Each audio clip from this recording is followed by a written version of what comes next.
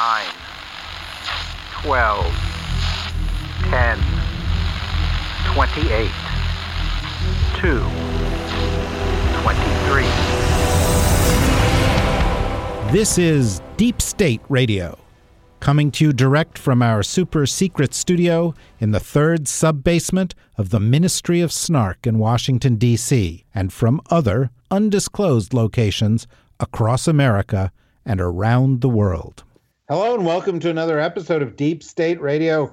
I am David Rothkopf. I am at an undisclosed location in Washington, D.C. We have Rosa Brooks of Georgetown University Law School, who is someplace. Where are you, Rosa? In Alexandria, in Georgetown? I'm in Washington, D.C., in my office at Georgetown Law. And is it a spacious office full of leather chairs and law books? Law books, yeah. Not so much on the leather chairs.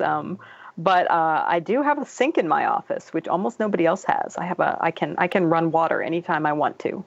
I have to tell you, one of the biggest things I learned about the government, I'd been in the government when I was like 21, 22. I was the press secretary to a congressman. And then when I came back in first as the deputy undersecretary of commerce, the deputy undersecretary's office connected to the undersecretary's office. And we had a private bathroom. And people they were out of their minds with jealousy. That we did not have to share the bathroom with the 2,400 other. The 2,400 other members of the International Trade Administration. It was probably the high point of my government career, actually. Well, I don't have a bathroom, but I have my sink, I have my little mini fridge, and I have my microwave. And a bathroom with a shower is next door to my office, so I'm in pretty good shape. Holy I could live here. You guys live large at Georgetown University Law School. And we also have with us, although I think he may be fixing up a caramel macchiato or whatever. Right? I'm back with my straight, old-fashioned, simple espresso. And did you prepare this for yourself, or did your staff have it done for you? It was an auto espresso, which is a novel thing for me, but it seems to smell correct. You are a man of the people. Speaking of being a man of the people, I just like to check in on this every week with you, Ed, because honestly, I don't really quite get what's going on.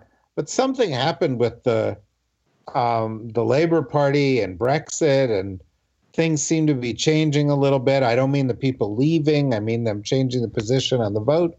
What's going on? Are you guys going to pull back from the brink of catastrophe? It's not inconceivable. I mean, what Theresa May's done is she set up 3 consecutive days of very high-stakes votes next week. One on whether Parliament now, after having rejected her deal heavily a couple of months ago, now accepts it. It's almost certain to be rejected. If that fails, then the following day, Parliament will vote on whether it wants a hard no-deal Brexit. That's almost certainly going to be rejected by similarly huge margins, in which case she then gets to day 3, and that's a vote on extending Article 50, meaning a stay of execution on Brexit, which is supposed to happen on March the 29th. And she will ask for another 2-3 months extension, which Parliament will readily agree to, having rejected the first 2. Question is whether Europe will agree to this if Britain doesn't have a plan with what to do with this time.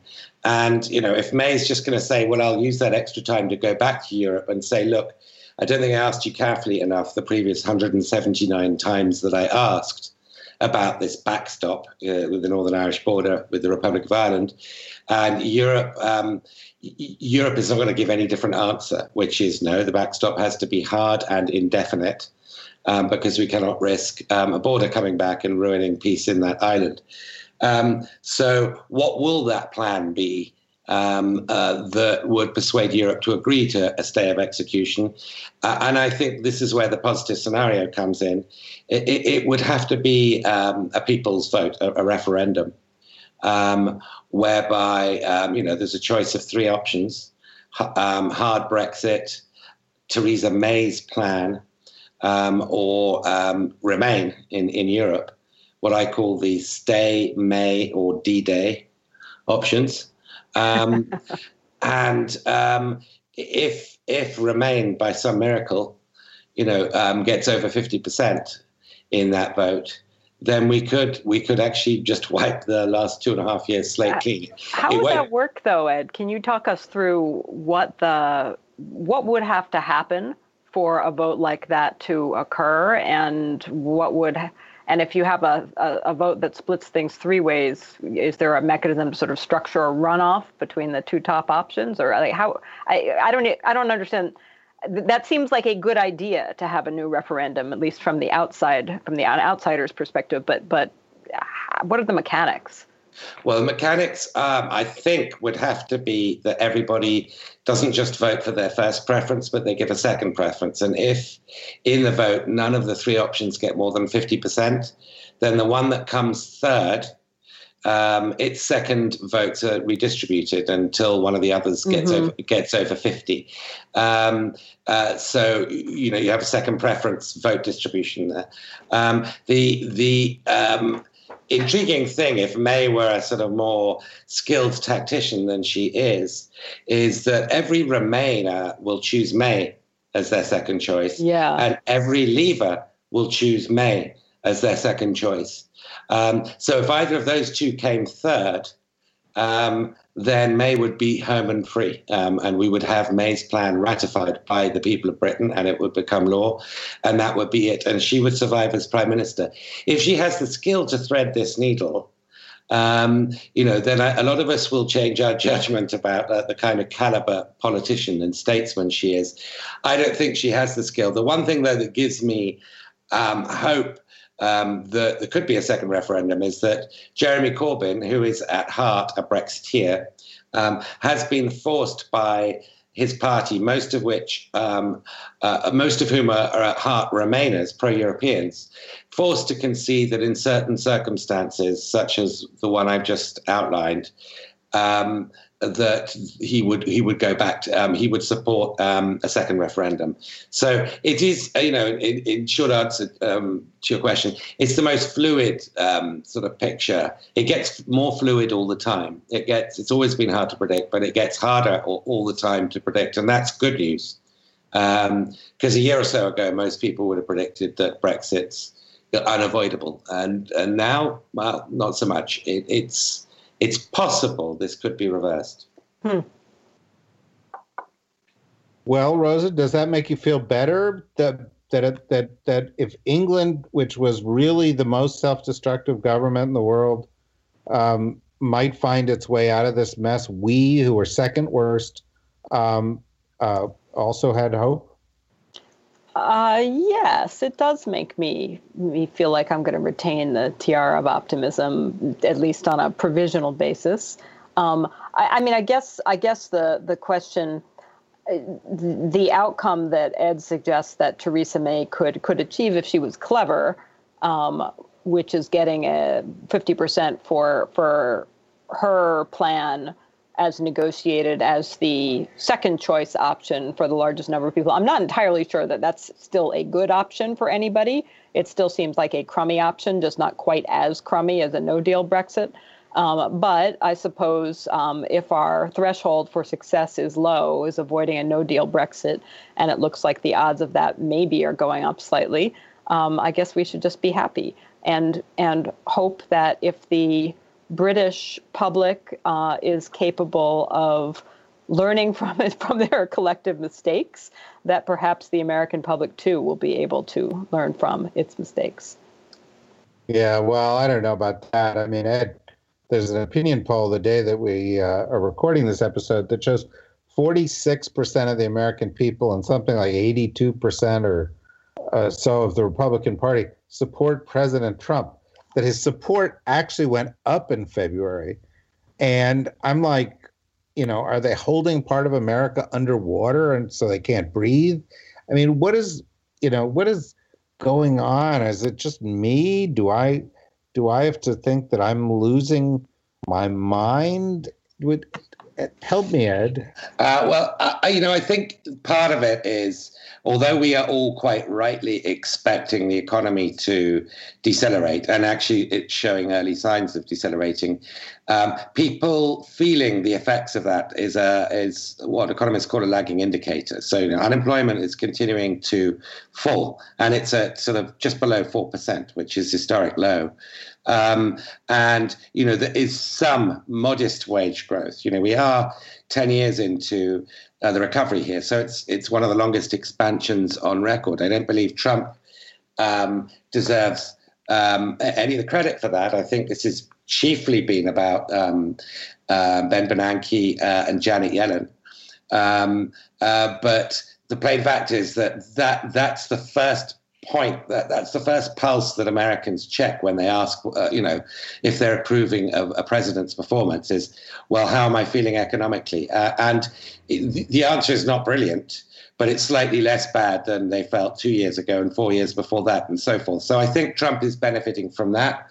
And I don't think he's going to be benefiting from that in a year from now. I think the economy, was 3% last year because of this methadone boost of the big tax cut. That's wearing off very rapidly. The stock market, it's clearly, the bull runs over and it's now on a plateau at best. And so that's probably going to go down. I think we're going to get 2% growth in 2019, which is 50%, which is 30% lower than last year's. And we're going to get other signs of economic distress. So I don't think those numbers are sustainable. Having said that, though, Trump's floor has been very high. His ceiling's been very low of support, but his floor's been very high. There is a bedrock of 40% or so of America that like Trump, come what may. And that suggests whatever happens in, stuff that merits an impeachment process or otherwise, that whatever happens, 2020 is going to be competitive. And I don't know. I'd like to think the answer to this question is no. I don't know whether, this talk of socialism and AOC's Green New Deal and Elizabeth Warren's wealth tax and Bernie Sanders' Medicare for All and so forth, I don't know whether this has damaged the Democrats, as a sort of overall brand in the last 2 or 3 months, and whether Trump's attempts to sort of link the Democratic Party with Venezuela and that kind of socialism is showing up in the polls. I'd like to think it isn't, because I think America does need a fairly radical debate on the left. But it's quite possible that it is, because most Americans do not like the word socialism.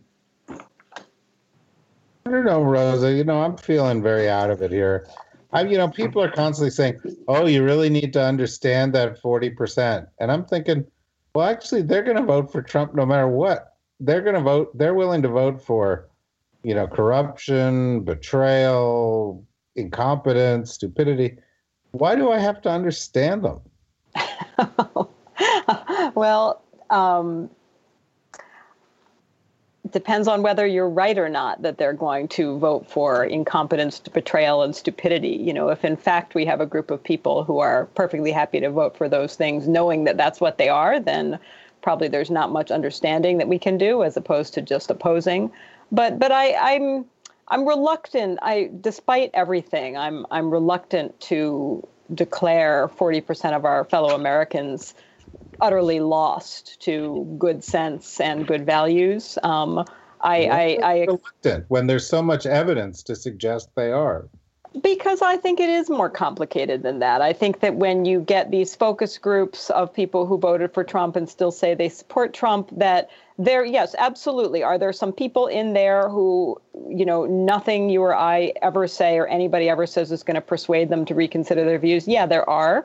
But there are also people in there who are ignorant or, still just not really engaging, or who are holding on to certain, to me, fantasies of what Trump may yet do that to them outweigh all the many negatives that they can acknowledge. So no, I do still think it's worth trying to understand that group and trying to engage and trying to figure out what's motivating them. I also think, I mean, I don't know if this is reassuring or makes things worse from your perspective. I think one of the lessons of the continued solid support for Donald Trump within a segment of the American population also cuts against what you just said when you said, Americans don't like the idea of socialism. The continued support for Donald Trump suggests that there are a lot of Americans, for better or for worse, who, don't know much about history, don't know much about nothing, are perfectly happy to abandon, nearly a century of viewing the Russians as the bad guys, for instance, to say, I admire Putin, I admire the Russians, it's all fine, it's all good. That's pretty astonishing, right? That there are all these things that Trump is doing that suggests that lots of Americans either didn't notice or don't care about decades of American political tradition. When it comes to Trump, I think most of us say, well, that's a bad thing. But I think on the other side, the assumption that Americans don't like socialism assumes various things, such as Americans have the slightest idea what socialism is, Americans have any sense of historical context. So I think it's much more of a free-for-all at the moment on both right and left, which again is, that creates both real opportunities. It's the first opportunity I think we have had in the American political discourse for many decades to really have a different kind of conversation and a much more free-ranging conversation about what kind of country do we want to be, what kind of policies do we think are feasible, and a conversation that is not sort of shackled by ideological presumptions. So that's a good thing. The flip side of that, obviously, is that it's hard to have conversations about where we want to go when you don't have a whole lot of common reference points. But I think that for better or for worse, that's where we are right now on both the right and the left. Yeah, I just joined that. I don't think Americans, if you look at the polls, it's quite interesting. They like most people and voters, want to have their cake and eat it. They would like more effective government help. Across the board in terms of healthcare, in terms of education, in terms of infrastructure, in terms of support for rainy days. But they don't want to pay higher taxes. That's, typical of any electorate anywhere. We want to have our cake and eat it. But what I think that is true of older generations of Americans is that the word socialism is very much branded in their head as a bad thing.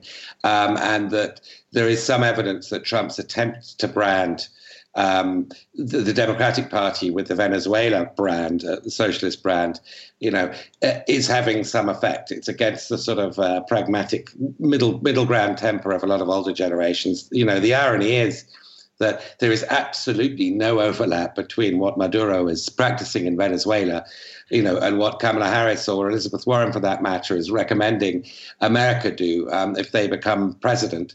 The complete state ownership of the economy, of the commanding heights of the economy, which is what socialism traditionally means. It's seizing control of the means of production, is not something I've heard any Democrat talk about. What they're recommending and debating is Scandinavian Rhineland capitalism, mixed economy, very sensible and I think highly necessary measures, which I think that we owe to Bernie Sanders the fault of calling socialism. He should have called himself a social democrat. Instead, he called himself a democratic socialist. And so we have this word socialist, I think, completely inappropriately in circulation. But the irony is that there's probably more in common psychologically and in terms of politics and instinctual leadership between Trump and Maduro than there is between anybody in the Democratic field and Maduro. Absolutely. Trump has these authoritarian impulses that brooks no dissent and will bend the truth to suit whatever purposes he has. That's not what anybody in the Democratic Party is recommending.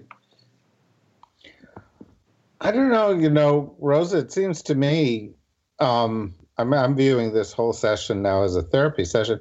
I like that Scandinavian stuff, or Holland, where they got healthcare and they train people and they, if life turns against you, the country takes care of you. And yeah, taxes are a little bit higher, but especially for people who are making a ton of money.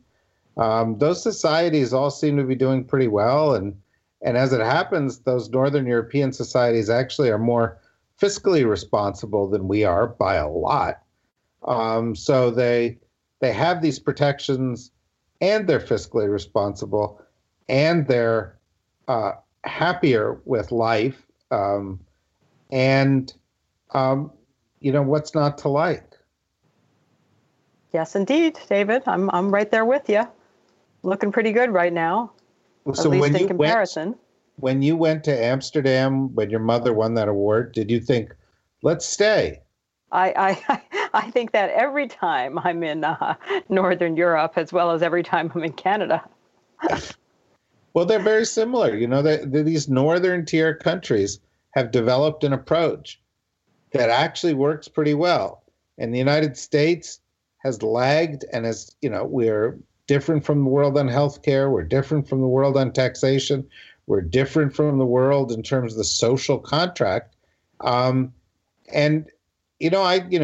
talk about Bernie and AOC and these other people on this debate, and it's starting a pull to the left. But don't you think part of it is that our form of capitalism is so corrupted, so unfair, has driven inequality to such an incredible extreme that's actually, Trump got elected not because these people were proto-capitalists, but because they were pissed off at the system and they thought he'd change it. And now it's clear that he's part of that system. And so there's another movement of people who are saying, this system is corrupt. Let's fix that and move more in this direction of a more humane system. Yes, David. What? It's just so my rant, it goes nowhere. It's just no. I think you're right. I think it'll be if I take off my I'm a citizen and I'm terrified hat, and I put on my I'm an anthropologist and this is fascinating hat, then it is fascinating. It'll be really interesting to see what happens. Clearly, lots of people on both on right and left feel that the system we have is just broken, possibly irreversibly broken. That's pushed people in different directions, though. Some have gone in the direction of, okay, fine. In that case, it's winner take all, and I better try to make sure I'm one of the haves. And it's pushed others in the direction of, wow, we need to really rethink this because we don't want to become a nation that is split between a tiny group of have-it-alls and a very large group of have-almost-nothings.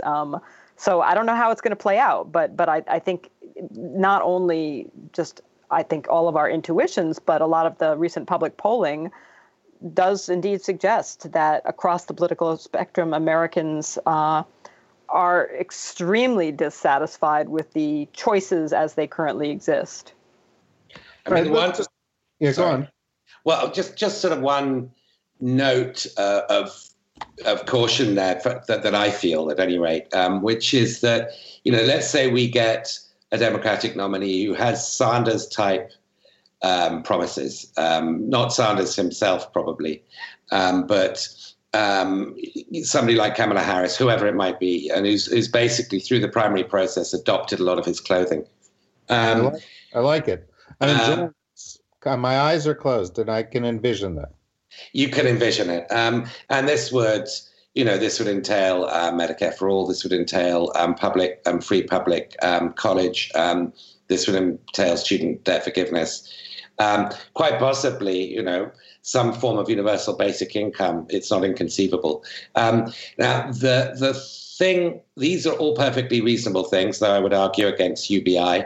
But these are all perfectly reasonable things to have and desirable in terms of single-payer healthcare and more affordable college. Very desirable things that cost money. They do cost a lot of money.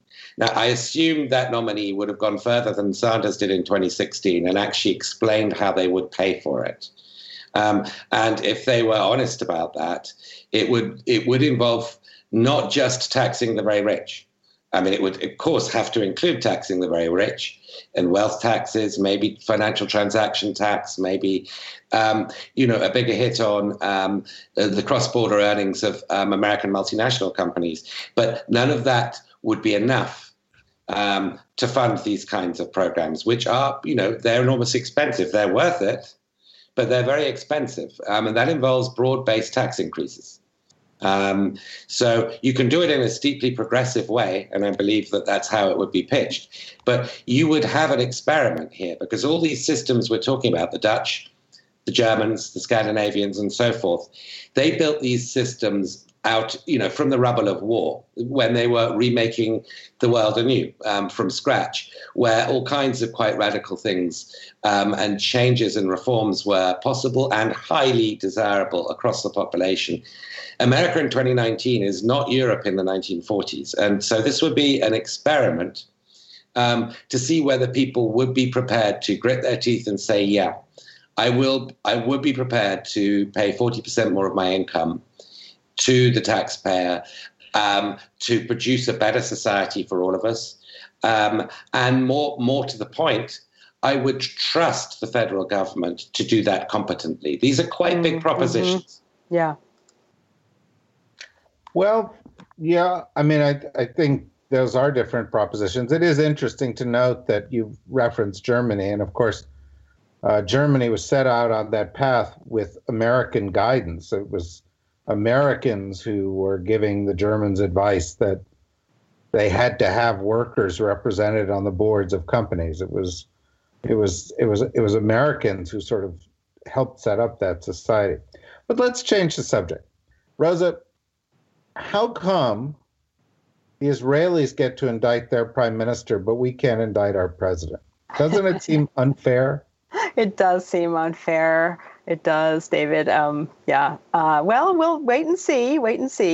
I think there are more forms of accountability in the world than just criminal prosecutions. And I think that we can still hold out some hope that there will be accountability for Donald Trump, even if, as is very likely to be the case, overwhelmingly likely to be the case, there's never an actual indictment, at least not while he's in office. I'm going to go out on a limb here. I'm going to predict, and I sure hope I'm right, that he loses in 2020. I'm further going to predict that some of these investigations, particularly not the Mueller investigation, but Southern District of New York, for instance, may ultimately end in indictments when he is out of office. And I'm going to predict that he leaves office in a state of total ignominy. I can't pronounce that word because I'm tired. But you get the idea. Ignominy. Ignominy. Thank you. It's like memnonics or onomatopoeia, also, which I can't say. There's certain words I can't say. Yeah, well, you know what I mean. mean. Up with a mnemonic so that you can pronounce onomatopoeia. But yeah. Well, it's true. In fact, Ed, the way it's starting to look to me, I mean, the Dems, and the day we taped this, Jerry Nadler has gone out and sent out 81 letters requesting info. It seems to me they're taking a very methodical approach to hearings, which oddly will last into next year's reelection campaign. And that to the extent to which any kind of move towards impeachment takes place, it'll happen during next year's election campaign. And it seems like this is part of a strategy. No one's called me up and told me this, but aren't all sort of signs pointing in the direction that things are going to reach maximum or at least peak over these 4 years of toughness for Trump, just as he's got to dig in and campaign? Yeah, and that of course will, without prejudging the kinds of things they're going to turn up, and I think there's going to be so much, it's going to be an extraordinary series of investigations and hearings and dramatic moments, such as we saw with Michael Cohen last week. There's going to be a rolling sort of smorgasbord for my profession and for the American public that in 2020, and of course we have the Mueller report, that in 2020, just on the eve of the election, as the full re-election Trump campaign is underway, already is arguably, that now you take the risk of starting an impeachment proceeding. My guess is that Nancy Pelosi is not going to have changed her mind between now and then about the strategic trade-offs involved here. That this could be a gift to Trump if she attempts to convert this into an impeachment process, which is bound to fail because it will run aground in the Senate. So my guess, and I guess to some degree my hope, is that they will lay this out to the American people and say, this is what's happened in the last 4 years. This is the president who's asking you to re-elect him. We're not going to be irresponsible, by attempting to derail Washington and impeach him. We're saying this is your choice. You can do better than impeach. You can eject. Now, of course, that presupposes the Mueller report, which may or may not be imminent. Doesn't come out with an impeachable moment, and by some accounts he will. But I suspect 2020 will be a peak. It will be a denouement, but the actual denouement will be on election day. Just one other point around that is there are all kinds of deeply shocking things that have been going on in broad daylight under our noses since before Trump became president.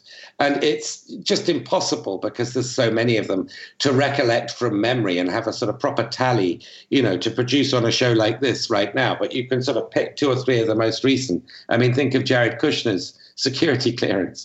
Think of General Kelly's memo about that. Think of the recent flurry of trademarks Ivanka Trump has received, not just in China, but elsewhere. Think of Russia. Think of, the tweet that Trump sent over the weekend about his golf course in Scotland, and linking his debt repayment to a legal case he's had with the Scottish government to the special relationship. That kind of brazen sort of reverse emolument situation by Twitter. I mean, we are so inured. We are so numbed. It is so normalized that I worry that, what to us is, who are full-time in a way on this within the Beltway, what to us is profoundly shocking and worrying to our bones is just a completely normalized background noise to a lot of people out there. And I know we had this debate a couple of 2 or 3 podcasts ago. I think that ultimately the decision is based on what people out there think.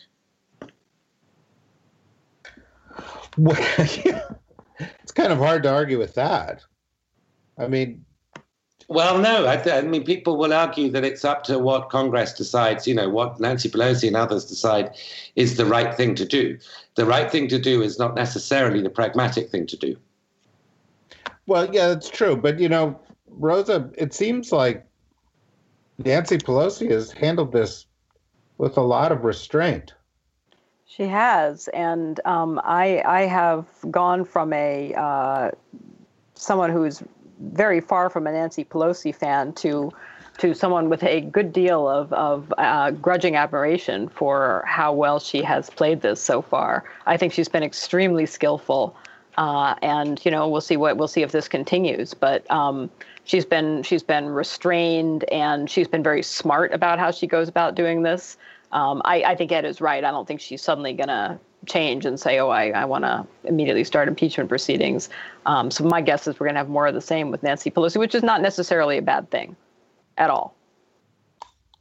Yeah, well, it's not. I think her strategy is pretty straightforward. It's, on the one hand, conduct these things very carefully, don't get into impeachment prematurely, build the evidence, let the cases sort of make their own arguments to people. And then on the other, do things like passing common sense gun control and passing, election finance reform and a bunch of other things that they know the Senate will ignore. But next year, they're going to be able to go out and say, the House did all this. This was our agenda. We actually were trying to get things done. if you give us a Democratic Senate or you give us a Democratic president, we actually can change the way the world works. And that seems like incredibly sort of sensible to me. I think it's very important to have a practical agenda that gives a foretaste. Of course, all of this will be vetoed by Trump, but even supposing any of it had a chance of going through the Senate. But it's still very important, as you say, for the Democrats to show what they would do if they controlled the first and second branches of government. That wasn't my musical interlude, but a musical interlude is always welcome. It's always cheering. So I mean, I agree. They also need to have some idea of what healthcare reform would look like, over and above, protecting the pre-existing conditions stuff. That's sort of a minimal defensive measure with the Obamacare fight. But we need to get some kind of a median position of where the Democrats are on the sort of larger, grander scale reform. Yeah, I think that's right. It's interesting, though, Rosa, as you look at this, other than the Russia case, and, we talk a little bit about North Korea, as we look out into next year, once again, it's more than ever, it seems like this is going to be a domestically driven discussion, and international issues are not going to figure in it. I think that's likely. I think that's usually the case.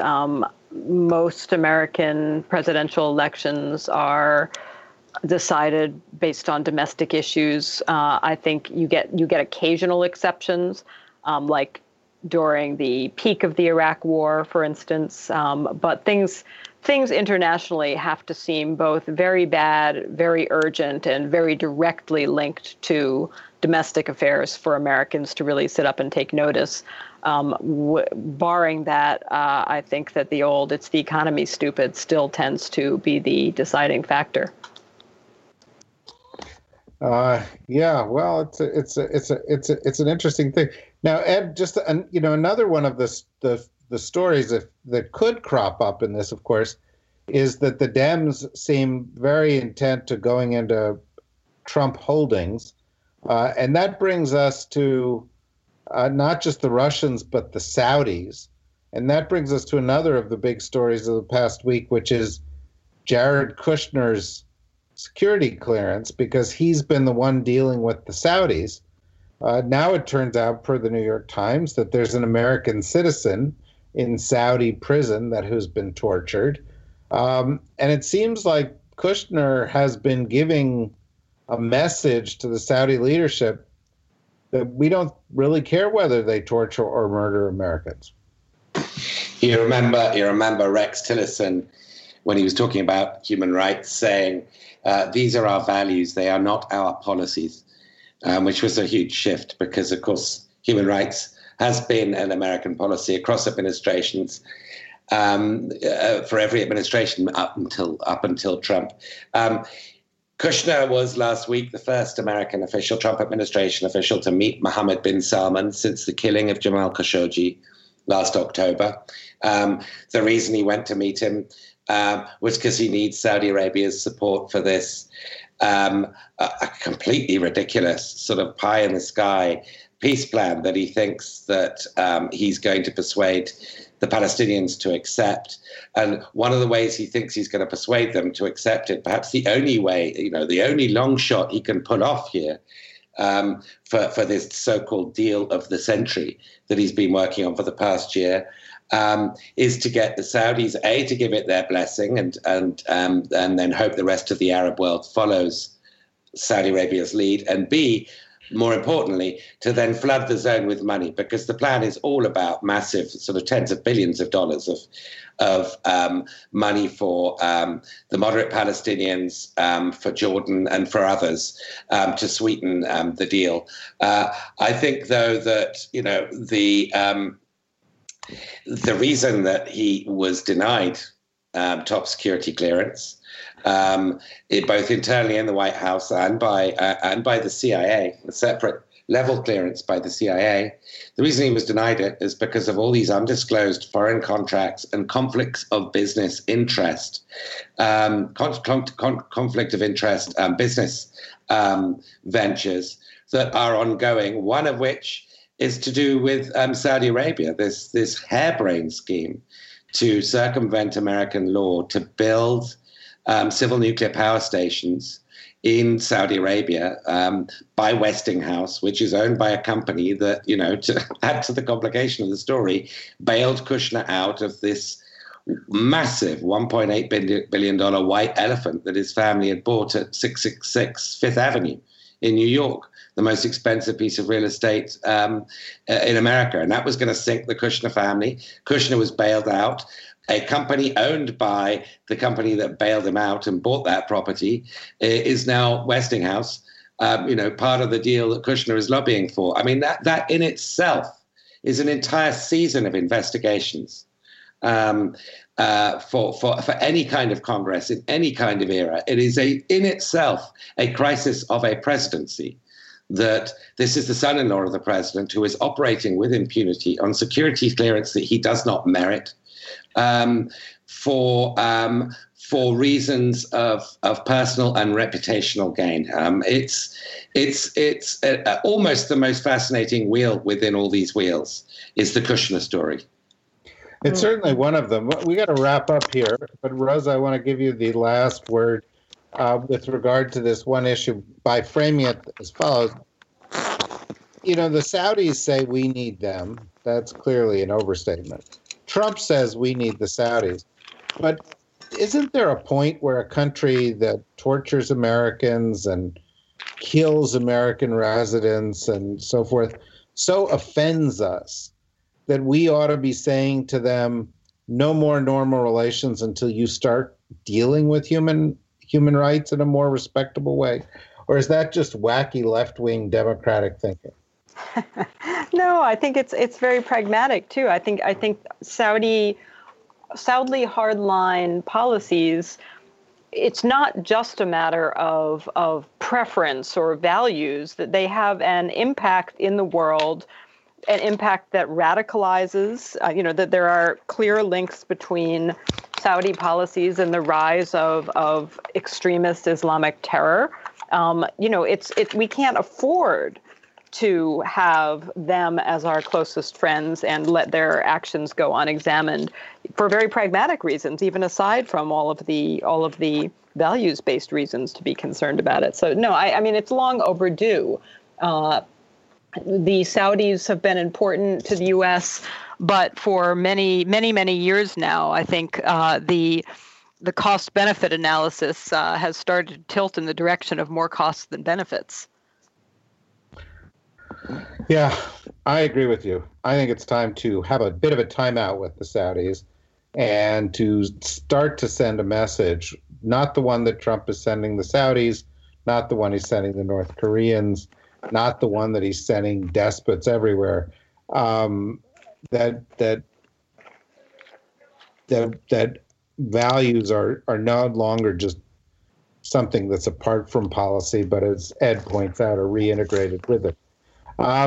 Anyway, we've run out of time. That's too bad. There's a lot more to discuss, but we'll discuss it next week because Deep State Radio never goes away. We're always here. You can always find us at deepstateradionetwork.com. You can find all our podcasts and other kinds of content. In a couple of weeks, we'll be announcing some new kinds of content, which will be kind of cool and fun as we, plan the next phase of global conquest, which is really what this is all about. And of course, the reason that you will welcome our global conquest is because of leadership of the kind you would get from Empress Rosa Brooks or Emperor Ed Luce, who you should welcome as your new overlords, right, guys? I would agree with that. Yeah, of course. So ponder that, folks. Have a good week, and we'll see you next week. Thank you, Ed. Thank you, Rosa, and bye-bye. Deep State Radio is a production of the Deep State Radio Network, a division of TRG Interactive Media. Our podcast today was produced in cooperation with Goat Rodeo Productions and was supervised by Ian Enright. Join us again for another episode of Deep State Radio. If you don't, we know where to find you.